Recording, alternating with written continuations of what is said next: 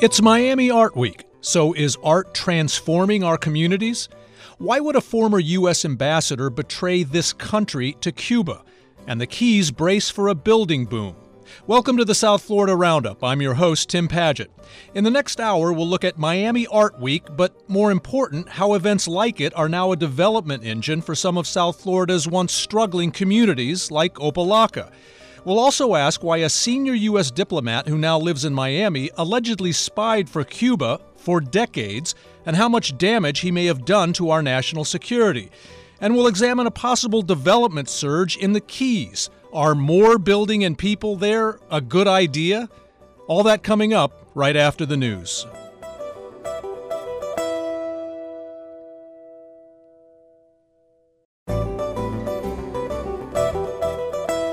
I'm Tim Paget. Welcome to a special pledge edition of the South Florida Roundup on WLRN. Bienvenidos, bienveni, bienvindo. You can make your donation to continue to support programs like this by calling 866-247-9576 or on WLRN.org. Well, if you've tried driving around downtown Miami or Miami Beach this week, you know we're in the thick of Miami Art Week, including Art Basel. Art Week is now one of the world's largest art events. But each year, we keep discovering that what matters as much, if not more, than the big money bling of this international gathering are the more low-key ways it uses art to help promote our local communities.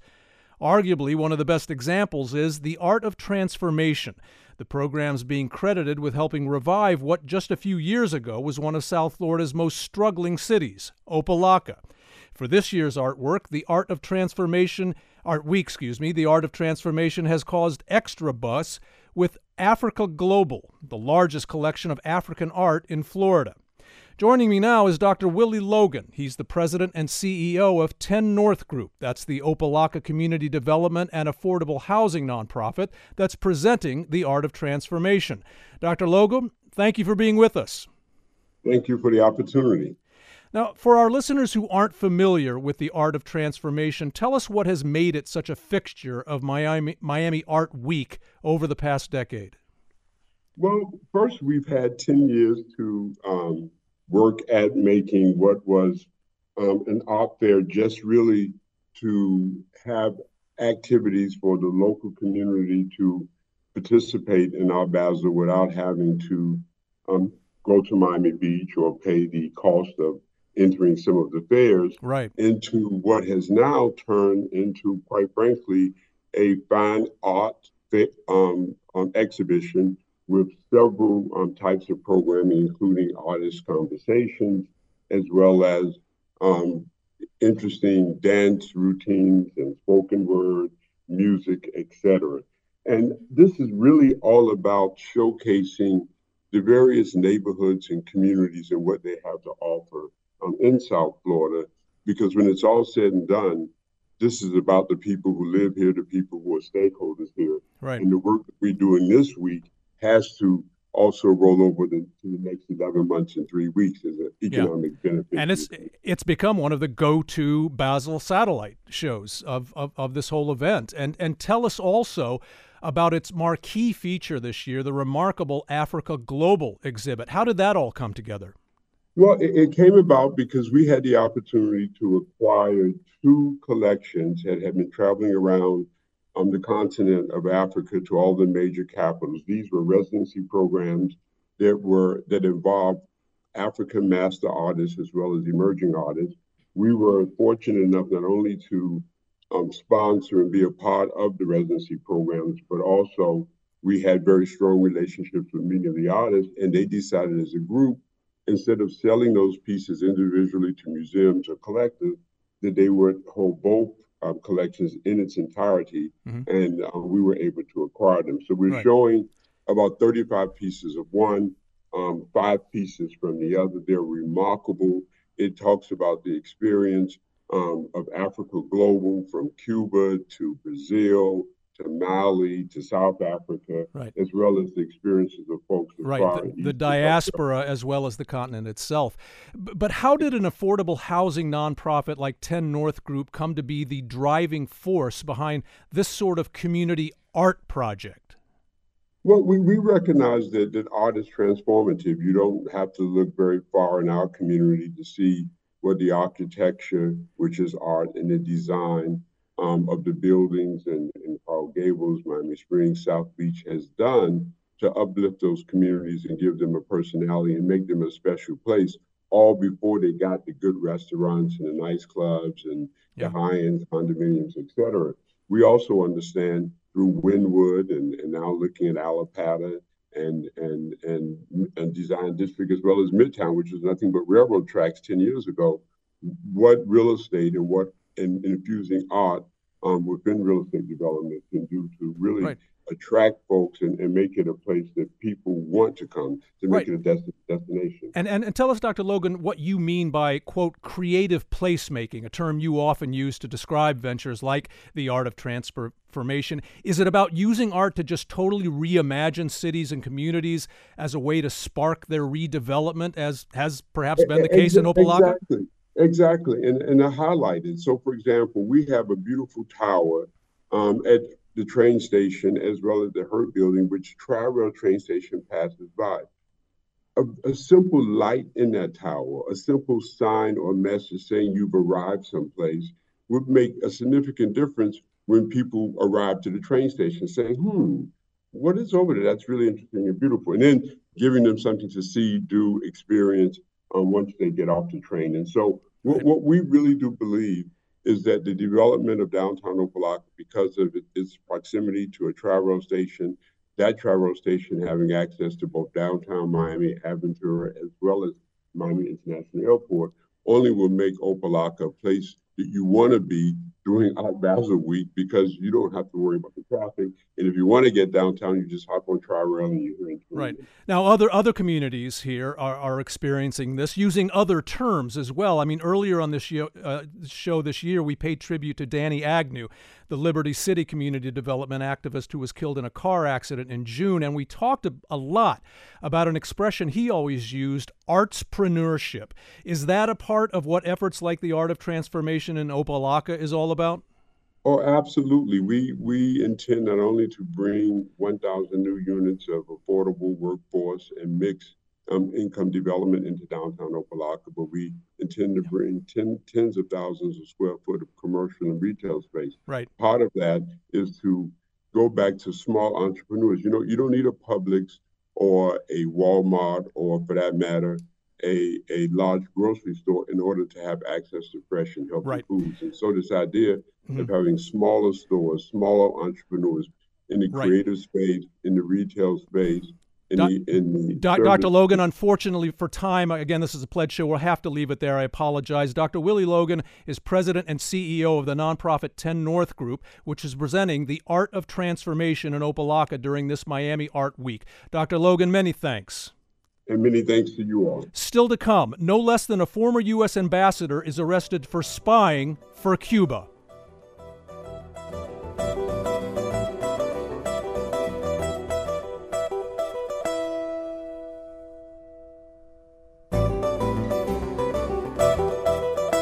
I'm Tim Padgett. Welcome back to a special pledge edition of the South Florida Roundup on WLRN. You can make your donation to continue to support programs like this by calling 866-247-9576 or on WLRN.org. This week, Miami, and frankly, the entire U.S. intelligence community, was stunned by the news that Manuel Rocha, a retired U.S. diplomat in Latin America and a former ambassador to Bolivia, had been charged with spying for communist Cuba for decades. In the late 1990s, Rocha was a senior diplomat in the U.S. interest section in Havana, but he hasn't been charged with any specific acts of espionage yet. Still, Attorney General Merrick Garland is calling Rocha's alleged actions as a covert agent for Cuba, quote, one of the highest-reaching and longest-lasting infiltrations of the U.S. government by a clandestine operative. The two larger questions, of course, are why would Rocha have done this, and just how much damage to U.S. national security did he likely do? What do you think the answers to those questions are? Call us at 800-743-WLRN, 800-743-9576, or tweet us at WLRN.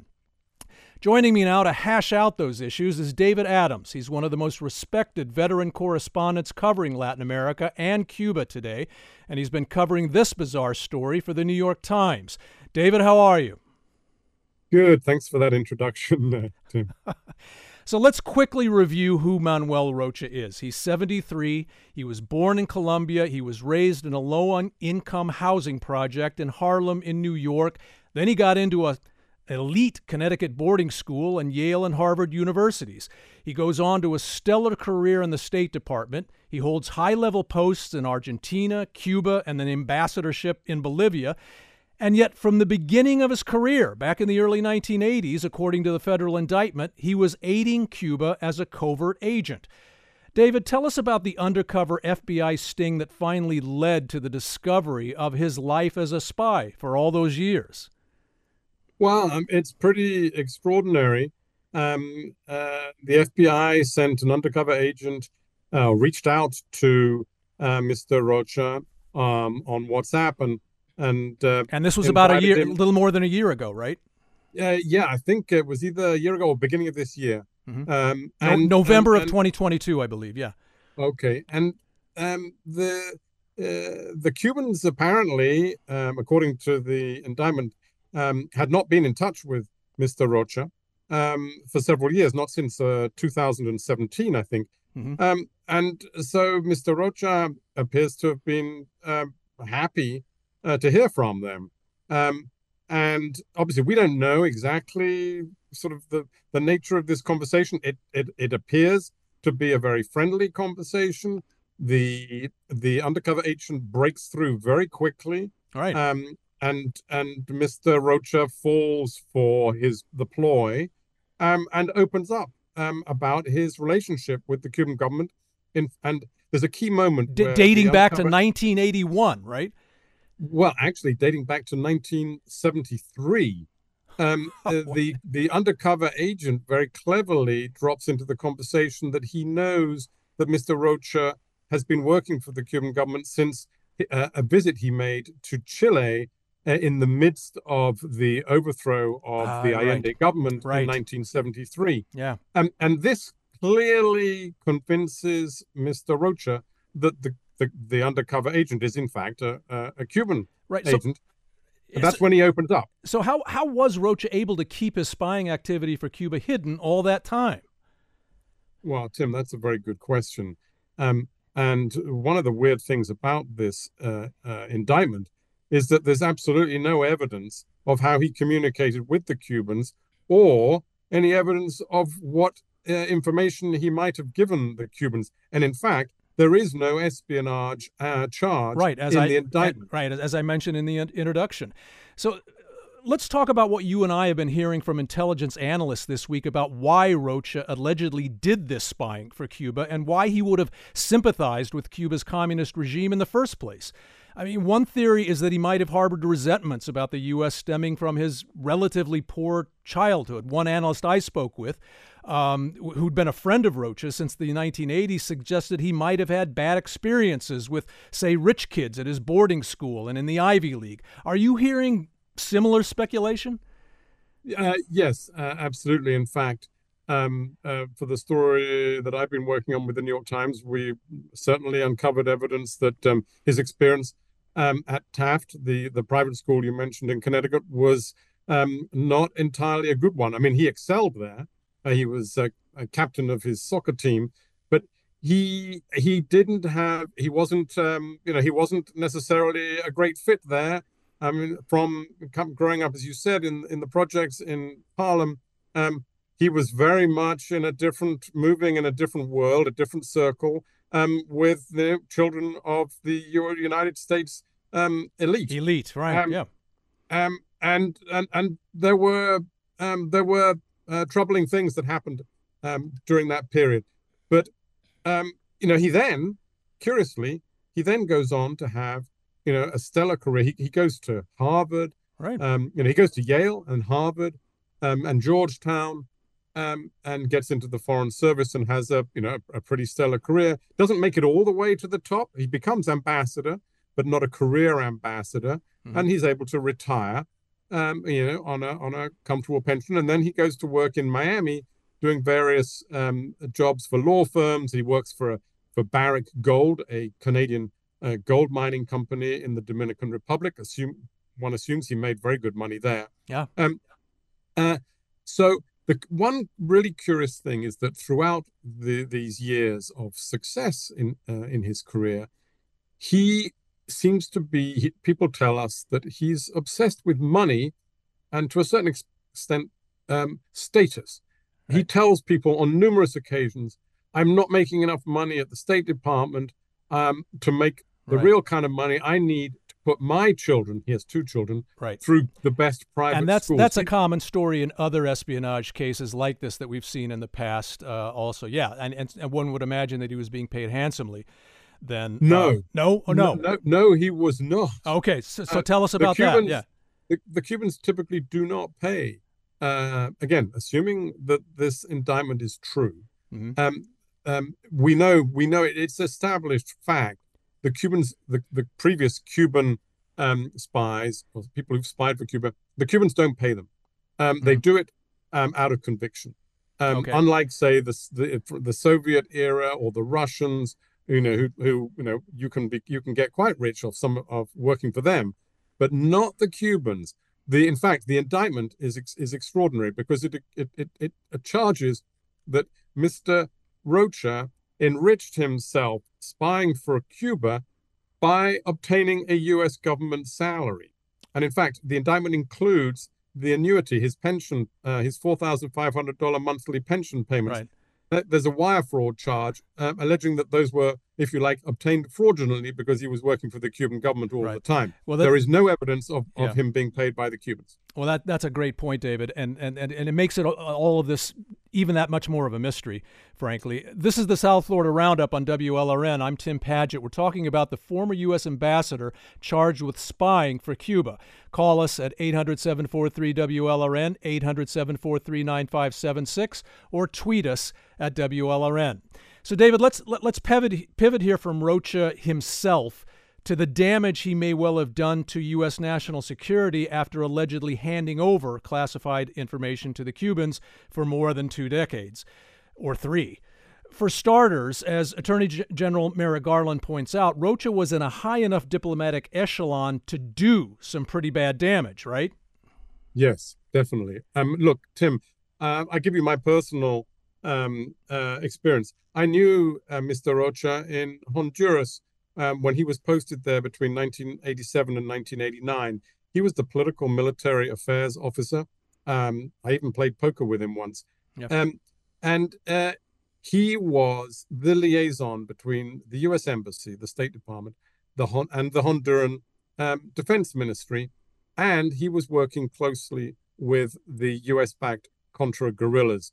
In that position, he had access to all of the latest traffic between the U.S. government and the Honduran government, information about the kind of access the U.S. government was seeking to Honduran military bases for the logistics network that the Contras had in many secret locations in Honduras. And he would have been speaking on a regular basis, probably with the Contras too. That information, if it made its way back to Cuba, could very possibly have made its way also back to Daniel Ortega in Nicaragua. Oh, no doubt. In other words, the potentially the Sandinista government had a mole in the U.S. embassy in Tegucigalpa. Right, and my one contact with him was in 2002 when he was ambassador to Bolivia, when he was, strangely enough, condemning the leftist presidential candidate Evo Morales for encouraging coca use among the indigenous in Bolivia, which seems a little out of step with his leftist sympathies with Cuba, but maybe that was all part of his ruse. But the real point here is that he was the ambassador in that embassy, and he would have had access to just about every agency document that you can imagine that could have been funneled to not only Cuba, but let's face it, to Cuba's allies, much more powerful allies like Russia and China, right? Right. Yeah. Again, assuming that these allegations are true, he must be considered innocent until proven guilty. Sure. Yeah. He most certainly had access to, he went on, by the way, to work in the National Security Council too, giving him the highest clearances that you can get in and the we should U.S. point out government. he was also working here with Southcom, the U.S. Military Southern Command based here in Miami. Right. In Bolivia, some people have even suggested that his comments about Evo Morales, which saying that the U.S. would cut off U.S. aid to Bolivia if he was ever elected, some people say that gave Mr. Morales' election campaign Right, a boost, right? A boost, and that maybe he did intend. Maybe he did, right? He did intend, because he knew that it would actually help a leftist candidate. Yeah, very baroque. Right. I mean, there's another way of looking at that, and which is, U.S. policy in Bolivia at the time was very focused on drug trafficking, and so while it wasn't necessarily the smartest thing for Mr. Rocha to say so bluntly, yeah, it was kind of an expression. And apparently had not been cleared by his superiors. It was kind of a fairly honest expression of U.S. Policy. And Mr. Rocha quietly left the country the morning of the inauguration of the new president. David, Mr. Morales did not win that election, by the way. Right. He won later in 2005. David, in just the minute we have left, we should mention that Rocha also held a senior diplomatic post at the U.S. intersection in Cuba for 2 years in the late 1990s. And that, of course, has led to speculation here in Miami that he might have been involved in the spy plot that led to the Cuban military shooting down 2 small planes piloted by Cuban exiles in 1996. In just the 30 seconds we have left here, David, has any evidence emerged this week in that regard? Well, only that when Mr. Rocha spoke to the undercover FBI agent, he claimed to have had a hand in that. He didn't go into any detail, but that's kind of scary. I flew on those planes several times. Right. But there is no. I mean, his word. One of the key things that going forward in this case is Mr. Rocha going to be able to quash his if you like, confession in that undercover interview. Right. That would be that may be the first task of his lawyer. Right. And we should mention that he refers back to his work for the Cubans as hitting grand slams for them as a spy. Right. Right. David Adams is a veteran Latin America correspondent based here in Miami, covering this story this week for the New York Times. David, many thanks as always. My pleasure, Tim. Still to come, are the Keys poised for a building boom and a charter? This is the South Florida Roundup on WLRN.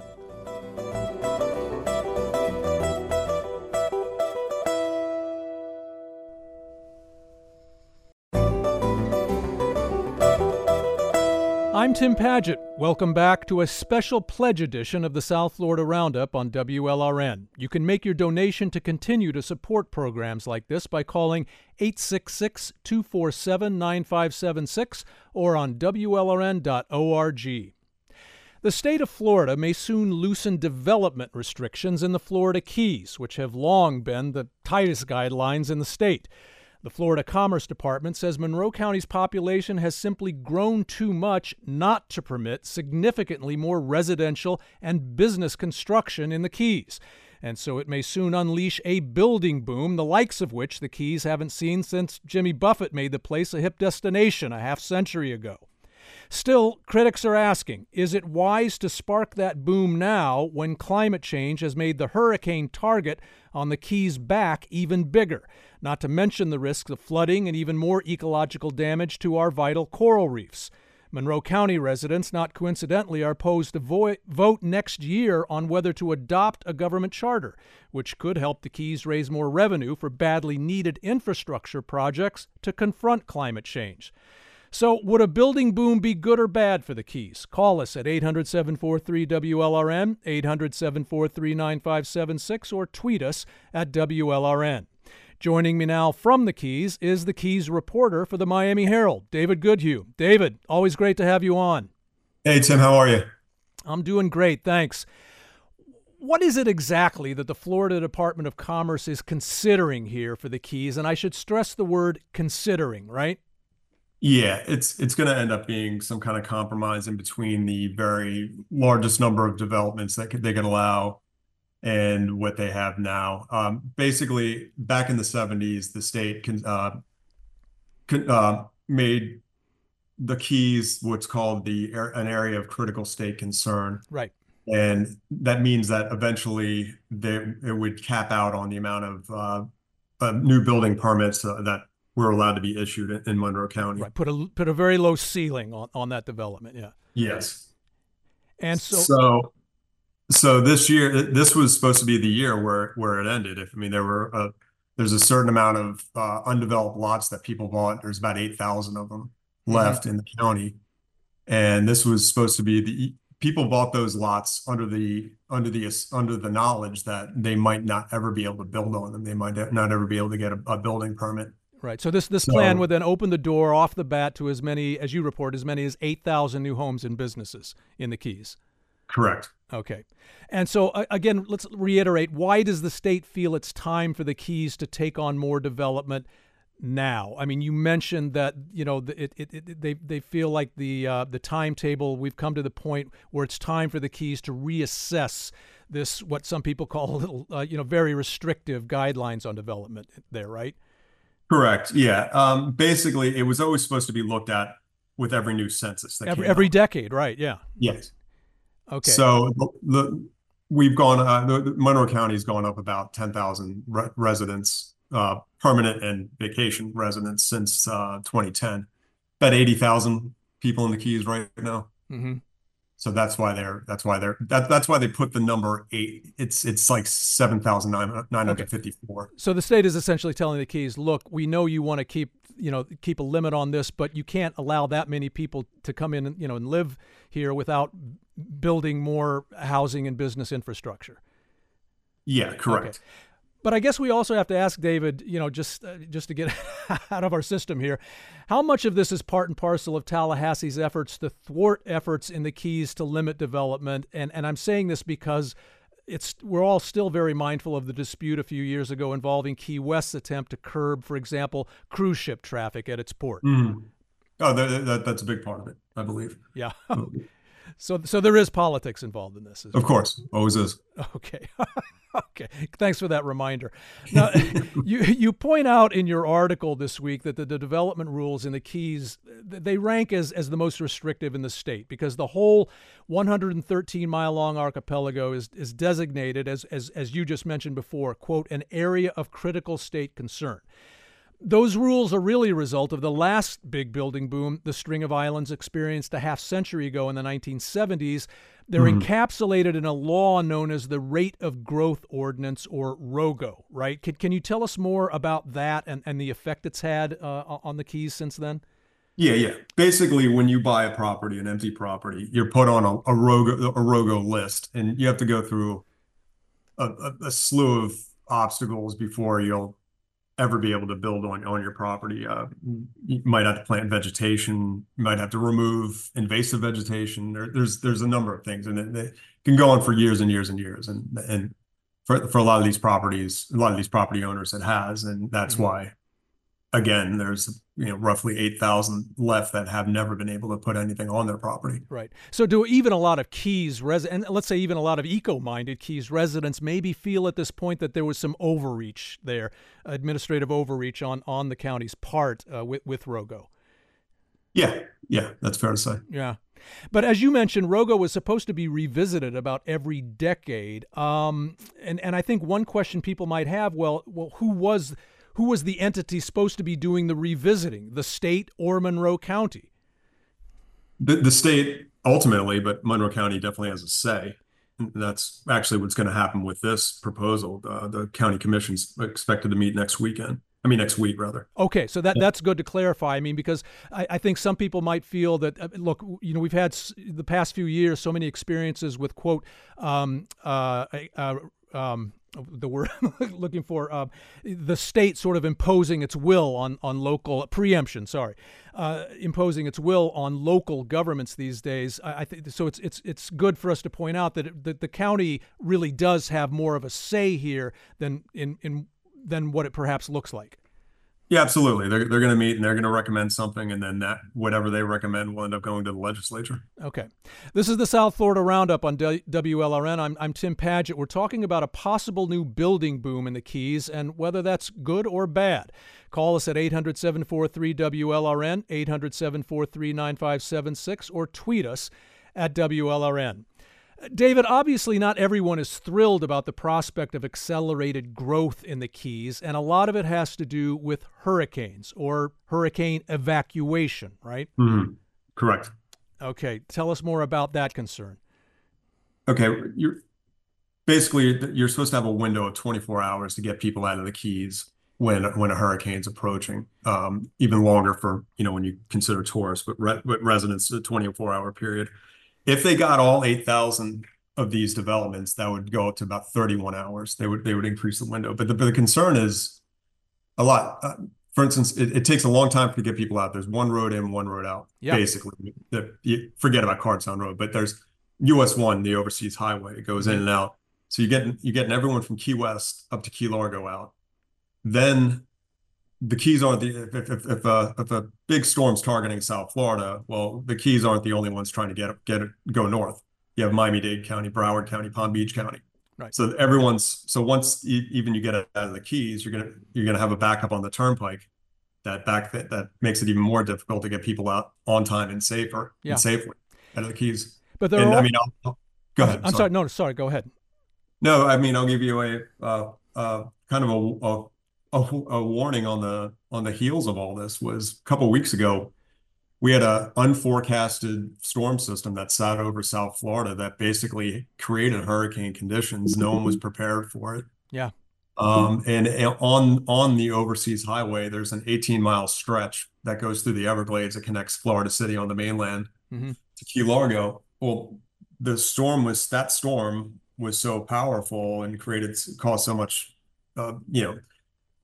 damage that was fixed, but still it pumped a bunch of seaweed onto the highway that if people had to get out, it would be like driving on snow. Right. So well, that leads to my next question. There are also serious environmental considerations stemming from this climate change anxiety I mentioned before. You point out, for example, flooding in your article is a key concern, and especially more potential damage to Florida's already flatlining coral reefs, right? Yeah, absolutely. And not only that, what also adds damage to the coral reefs are sewage problems. And a few years ago, about 10 years ago now, Monroe County built a centralized sewer system throughout billions of dollars. It's already starting to fail. The coral rock that the Keys are built upon are very porous, so when you do have any kind of sewage problems, it seeps right out into the nearshore waters, right, where the reef is. So that's already causing problems. Now, I mean, and that brings me, David, along those lines, I also need to ask about Monroe County's plans to hold a referendum next year on whether or not to adopt a charter for the first time. Is the main purpose to give the county the ability to raise more tax revenue, to build more infrastructure, to tackle those climate change challenges? Yes, it is. Okay. It is. Okay, so that would be the main thrust of that. Finally, David, I guess any devil's advocate, though, would point out that one of the other big problems the Keys has today is affordable housing. In the state's defense, would this possible plan to build more residential units in the Keys be a plus in that regard? Perhaps, but it could also be kind of a Trojan horse because they have they've had a lot of development since COVID. Really, the Keys became more of a year-round place. Since COVID, because it was wide open, whereas other places weren't. So there's plenty of new businesses down there that happen, but people still can't afford to live. The people they need to work there can't afford to live there. Okay, so building 8,000 more units then probably is not going to drop the price of living in the Keys significantly enough for a lot of people. It might even make things more expensive. Very, very good point. Thanks. So, David, in just 15 seconds here, where do we go from now? How soon will we see a resolution to this? Well, we'll find out ultimately during the legislative season in January. Right now, like I said, there's a county commission meeting coming up next week. David Goodhue is the Florida Keys reporter for the Miami Herald. David, many thanks. Thanks, Tim. Thanks for having me. Before we say goodbye today, we want to wish our Jewish friends in the community a happy Hanukkah, which started last night. Chag Sameach. And we also want to wish our Buddhist friends here a happy Bodhi Day, which commemorates the awakening enlightenment of the Buddha. Bulu Saranai. That'll do it for the Florida Roundup. It was produced by Julia Cooper with help from Helen Acevedo and Polly Landis. Our engagement editor is Katie Cohen. Katie Munoz is our director of original live programming. Our director of enterprise reporting and journalism is Jessica Bakeman. Mateo Sanchez is digital editor. Sergio Bustos is WLRN's vice president of news. The vice president of radio and the show's technical supervisor is Peter J. Mertz. Richard Ives answers the phones. I'm Tim Padgett. Have a great weekend, and thanks for listening. Gracias, merci, obrigado.